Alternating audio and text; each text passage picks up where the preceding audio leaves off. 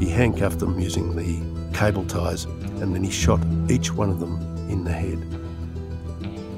Both acts were mad and bad and had no logic and no motive. It seemed to be murder for its own sake. It seemed to be a thrill killing for its own sake.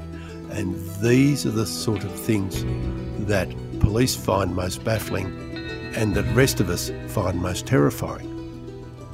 I'm Andrew Rule and this is Life and Crimes. Today we're going to talk about a very bad man called Ashley Mervyn Colston. And Ashley Mervyn Colston is someone who was born bad. He was one of those people that were wired differently, probably from birth. We now and again get them. I think Peter Dupas fits that profile, and so do a handful of others that we've run into over the years. Someone whose background and family is not criminal, but who just, for some unknown reason, are different from those around them. And Ashley Mervyn Colston was born and raised in a tiny little rural hamlet in northeastern Victoria called Tambangalanga. And Tambangalanga is southeast of Albury, Wodonga. It's only just in Victoria. It's up near the border. It's up near the Hume Weir, in fact. And the Colstons have been around that district for so long that there are still several of them up there, and there is a Colston Road, and the surname Colston will be on honour boards around the district and football teams and cricket teams and all the rest of it.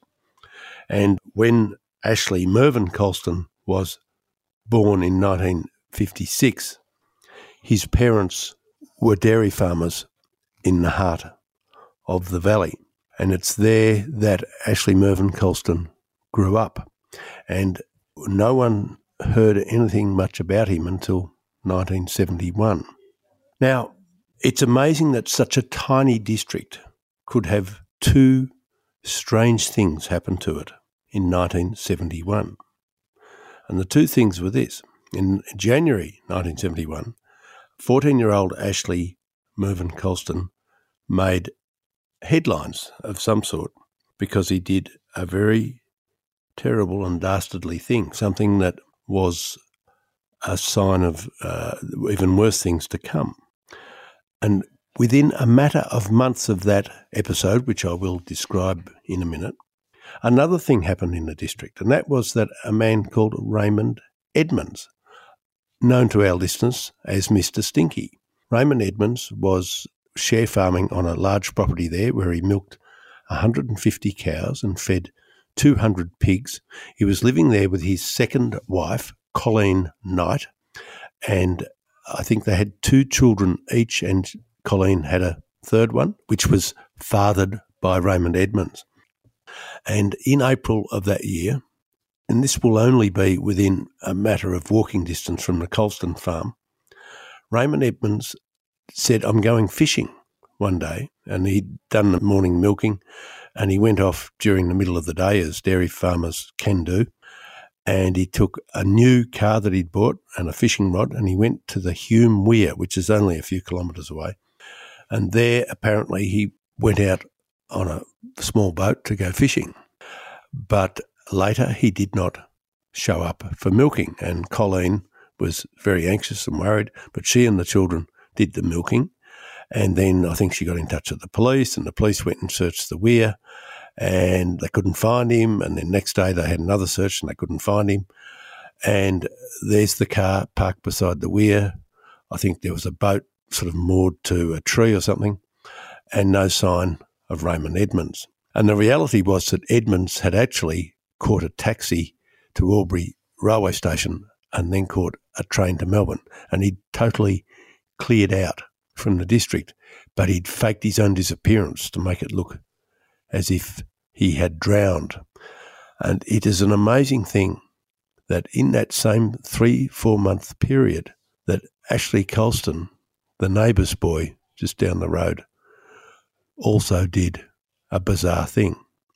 And what Ashley Colston did, he confirmed his reputation locally as being a strange sort of kid. As a primary school boy at the local school. He'd been a troubled boy. Apparently he had some learning difficulty and it made him very frustrated, and he used to break things. He used to have flashes of temper. He was quite a strange child, and we often hear this. Apparently he was cruel to animals and he was a firelighter, and these are some of the signs of a psychopathic personality.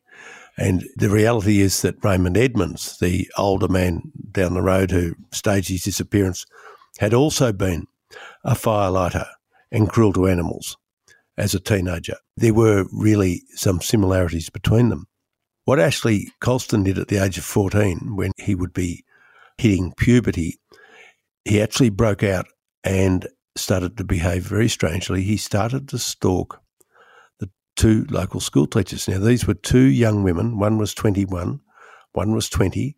They were living in a school teacher's house next to the school, and Colston's farm wasn't far away, and this kid was a weirdo, and he spied on them for 2 weeks, and he stalked them. And one night he went down to their house and he bailed them up with a .22 rifle, which he would have had access to on the farm. Everyone on farms had .22 rifles to shoot rabbits and foxes and to put down injured stock. And he'd probably just stolen the rifle from his father's shed or whatever. And he bailed up these two young women at gunpoint, and he forced them into their car, and then at gunpoint he forced them to drive across the border into New South Wales. It was fairly late at night when this happened, and they drove through the night until 5 a.m. I don't know if they stopped elsewhere, but at 5 a.m. they got to Gundagai, and it was at Gundagai that probably they were all getting hungry, and the young women had enough brains to say, we need to pull up for food and fuel, and they persuaded him that it'd be a good idea to stop at a service station. And interestingly, they said, despite the fact he had a rifle and terrified us, we found him very ordinary, very normal. He didn't look particularly bad. He looked quite normal. And so they gained enough confidence that they persuaded him to pull up, and then they ran for it. They bolted, contacted the police, and the police grabbed him. And, of course, that was his first brush with the law. And Ashley Colston was subsequently charged with the abduction and did 3 months in Turana Boys Home in Melbourne. And you'd hope that the 3 months in Melbourne at the boys' home might have made him think he couldn't get away with things like that.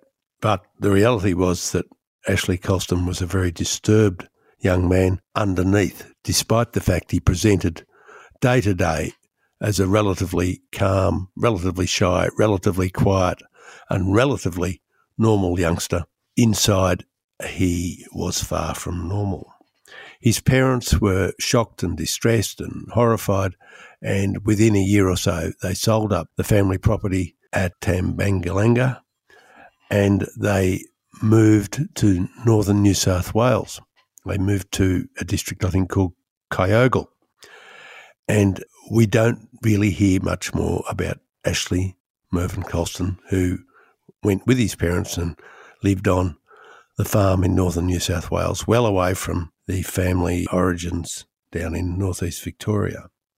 And we don't hear anything about him. In fact, no one really, except the locals in northeast Victoria, knew anything about him. His name meant nothing until July 1992, when a terrible thing happened in Melbourne suburbia. And this is 21 years after Ashley Colston has abducted the young teachers. In July 1992, a couple of young students advertised for a housemate to join their house in Burwood. They had a rented house in Burwood. There were two young women. They were in their early 20s. They were tertiary students. And as it happens, a friend of theirs, a young man, was there on this particular day that a stranger turned up to inquire about the room to rent. And the stranger had rung them and had arranged to meet them there on a particular day in September 92. And he duly did turn up, and he produced a .22 rifle, most probably a sawn-off .22 rifle with a homemade silencer attached. Homemade silencer made from an oil filter, most probably. And he effectively handcuffed each of these people at gunpoint. He used plastic cable ties to tie their hands together, and he put one in each room. The three victims were Karen Helmstridge, Anne Smerdon, and a young man who was a little bit older than the girls, Peter Dempsey. He handcuffed them using the cable ties, and then he shot each one of them in the head, an execution-style killing. Now, although some money or something was taken, it clearly wasn't actually a robbery. Whoever did this was motivated not by anything obvious, not by any logical reason. It wasn't really a robbery. It wasn't a sex attack. It seemed to be murder for its own sake. It seemed to be a thrill killing for its own sake. And these are the sort of things that police find most baffling and that the rest of us find most terrifying, because the reality is that most murders, bad as they are committed by people who are known to the victims. And for some reason that makes the rest of us feel a little more secure, because we say if A murders B because A is living with B, or hates B because they've had an argument at the hotel, or they're arguing over whose dog bit who or whatever, that's one thing. But when a total stranger turns up for no reason at all and kills total strangers for no reason and just walks away with it, this is an awful thing. We find it very haunting, and the police find it very hard to start with because none of the usual tactics apply. It's not much point looking at those closest to home. Of course, they do have to eliminate those closest to home, but it soon became apparent that there was no logical reason for these three young people to be murdered. They were not associates of any sort of criminals. They had no criminal activity. They had done nothing wrong. They hadn't upset anybody. There was just nothing in their background to suggest that they had done anything to attract this killing. The police had absolutely nothing to go on. I have to say they didn't do a great job of preserving the scene. People in heavy boots tramped through the house and wrecked the crime scene, and it's possible that potential DNA samples, which might have been useful many years later when DNA technology became available, were probably lost or not picked up.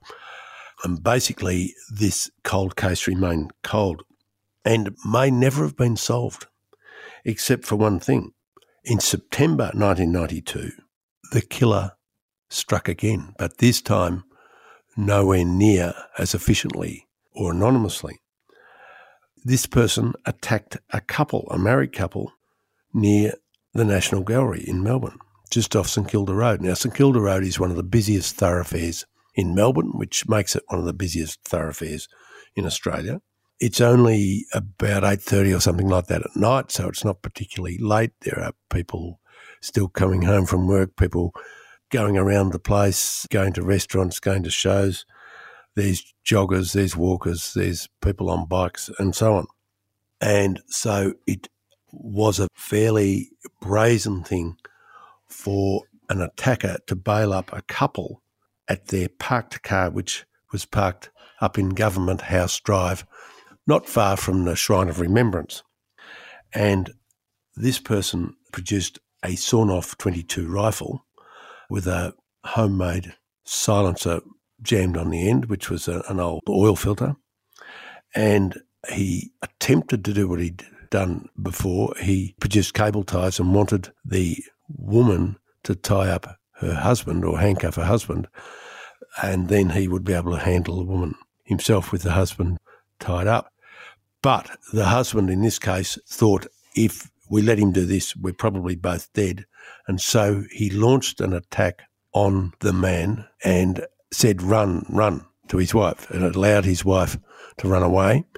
And while they were struggling, the husband yelled out for help, and two off-duty security guards turned up and rushed at the man with the gun. And this was a very brave thing because he was, pointing the gun at them. He fired some shots, But because of the sawn-off barrel and probably because of the oil filter jammed over the end of the barrel, the rifle was effectively very, very inaccurate. It would only be useful at a very close range. But the reality was that the bullet that came out the end went off to the left. It didn't aim true and straight, and it just wounded one of these security guards, I think in the leg or the hip, but he kept coming. He rushed the gunman and grabbed him and held him down very bravely. That was a very brave act, and held him until police turned up and the unknown shooter was arrested. And within a matter of hours, the police had ascertained that the unknown shooter was this man, Ashley Mervyn Colston. And this was a shock on many levels, because if anybody looked up recent media coverage, they would see that he had been in the news back in the late 80s, only 3 years before, when as a sort of a eccentric long-distance sailor, he had embarked on Australia Day 1988 on a very dangerous journey in a homemade 8-foot craft called G'day 88, which he wanted to sail across to New Zealand. Now, this was a very dangerous thing to do. It had never been done before, I don't believe, in such a small craft.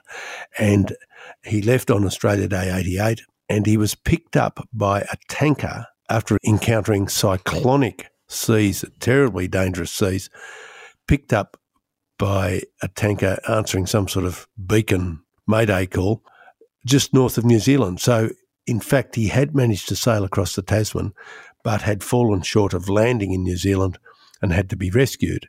And his boat, or the remains of his boat, was later washed up on the beach. Amazingly, after that narrow squeak, the same man, Ashley Colston, known in the media jovially as Captain Bathtub because his little 8-foot boat did look like a bathtub, he managed to sail a version of the same boat back across the Tasman from New Zealand to Queensland, which was a remarkable thing. He accomplished that journey leaving in late 1988 and landing, I think it was in Brisbane, in the first days of the new year of 1989, and naturally enough had attracted a lot of media coverage for a very foolhardy, dangerous and daring feat. And here was this man, this sort of exhibitionist, if you want, who had now been arrested trying to abduct and probably kill a couple in the gardens near Government House.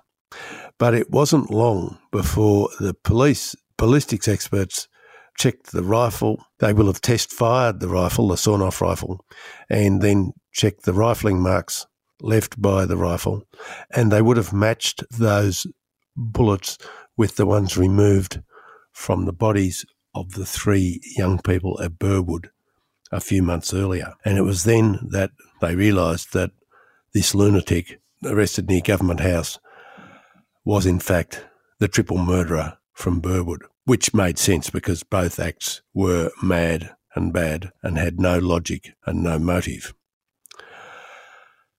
And that was when Ashley Mervyn Colston became notorious throughout Australia as the Burwood triple murderer.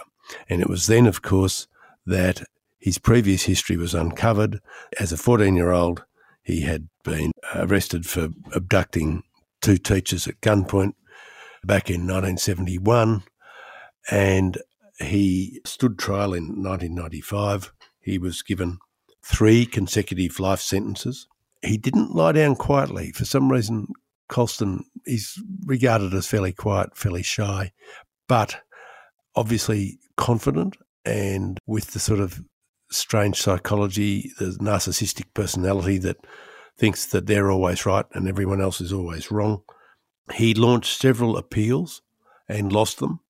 And indeed, he lost out badly because initially, strangely enough, a judge had seen fit to give him a sentence which meant that he could apply for parole after 30 years, which I find fairly lenient personally.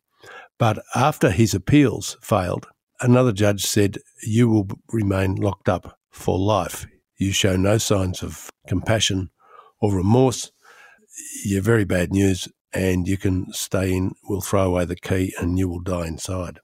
And that, listeners, is probably what will happen. But there's more to the story of Ashley Colston, or there probably is. We don't know for sure, but we can suspect things. And we'll be back after this. A troubled young woman. Her evil parents. We never had any issues between us. Has justice been done? I'm in a prison. Join journalist Richard Gilliatt as he delves into one of Australia's most gripping cases. Shadow of Doubt, a new podcast investigation from The Australian. I cannot find one of these allegations that's possible. Listen now, wherever you get your podcasts. It didn't take Einstein to realise that there was a 21-year gap in his CV, and that anybody who's crazy enough to abduct two young women at gunpoint when they're 14 and drive halfway across New South Wales is probably going to do something in the intervening 21 years before he becomes a full-on triple murderer, thrill killer. And so it came about that various police forces around the country started to go through their records to look for unsolved crimes. And it became clear that there were two interesting clusters that were possibly or probably relevant to where Ashley Colston was living at the time. Now, you will recall that his parents had moved back in the early 70s to Kyogle in northern New South Wales, and that this district was not that far from Tweed Heads and those sort of border towns where the Gold Coast starts, and very popular places where a lot of Victorians go to retire or to holiday. And it turns out that in 1979 and early 1980, there was a spate of very ugly attacks. They were rapes, they were sex attacks by a man wearing a balaclava and armed with, I think, a sawn-off .22 rifle. These attacks happened on the Gold Coast and Tweed Heads area. 5 women were raped in these random attacks. And in early 1980, the attacks came to an end after a very tragic incident in which a couple, a man called Jeffrey Parkinson and his partner, female partner, were abducted at gunpoint in the Tweed Heads area, and they were directed to drive out into a more remote spot, to a creek. This fitted the modus operandi, the MO of the balaclava rapist, because what the balaclava rapist had done several times before this was to approach couples who might be in cars or somewhere where he could reach them, and he would force, at gunpoint, handcuff the male of the pair with cable ties and then sexually assault or rape the female in front of the male. And this was the attacker's way of demonstrating complete control to cause the most grief, terror and horror and so on. And so he attempted to do this with Parkinson, Jeffrey Parkinson and his partner. But in this instance, Parkinson fought back. And while they were struggling with the gun, the female partner ran away and was able to get help. But by that stage, it was too late because the gun had gone off and Jeffrey Parkinson was shot dead. Jeffrey Parkinson's murder pretty well was the end of the reign of terror of the so-called balaclava rapist in that area. Interestingly, it would appear that Ashley Mervyn Colston, within a short time, moved from that district down to Sydney. It was in Sydney, in the southern suburbs known locally as the Shire, that is the Sutherland Shire, well-known large area south of Sydney.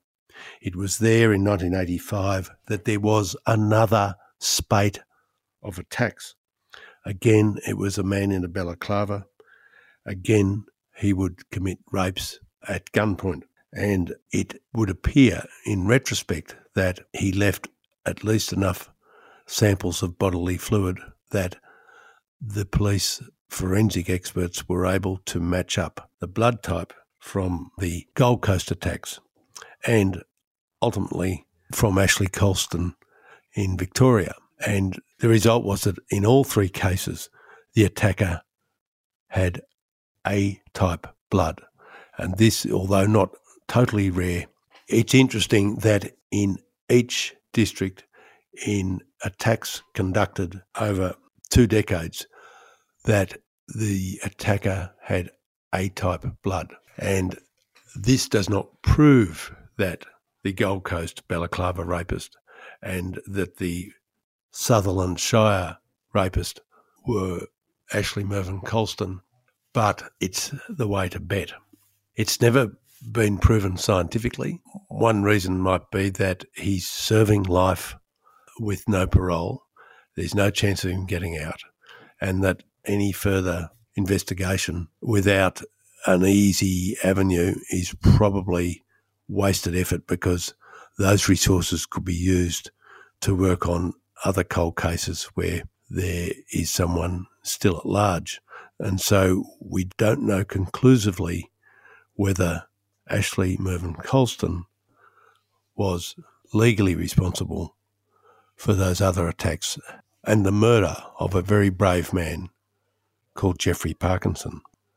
And we'll be back after this to finish our story.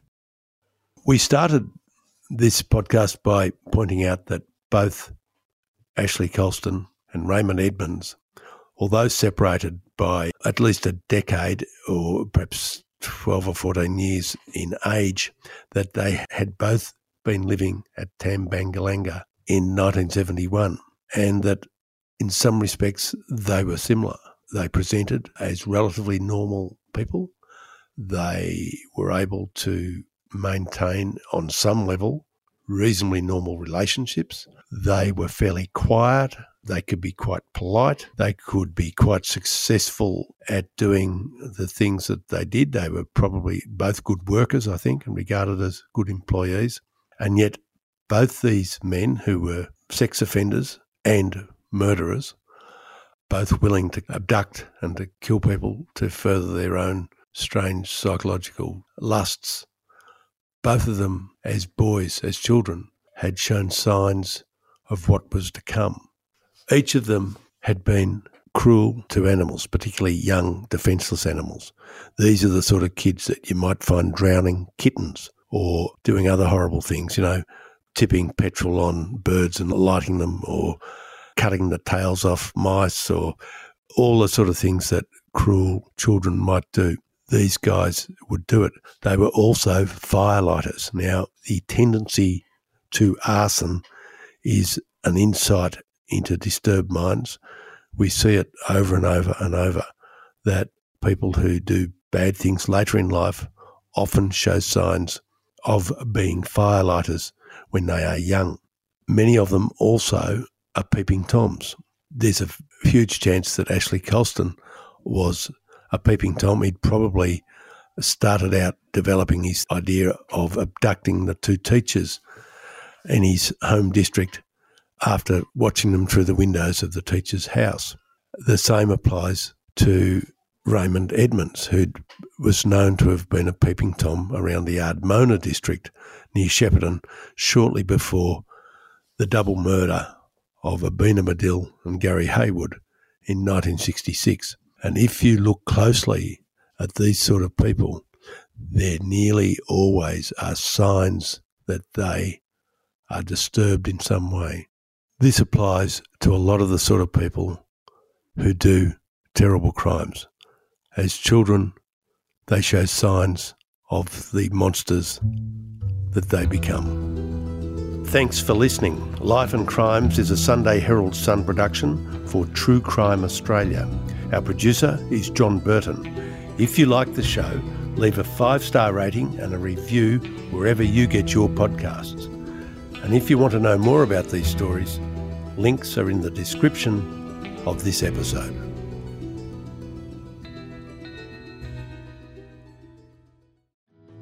My name is Manny Carudis, and I'm a former New South Wales policeman turned investigative reporter with a passion for missing persons cases. I'm here to quickly tell you about our True Crime Australia podcast, The Missing. In this series, I look at old missing persons cases which have all gone cold in an attempt to try and uncover new information which could help see these missing people reunited with their loved ones, or any form of clue that could bring these families closure.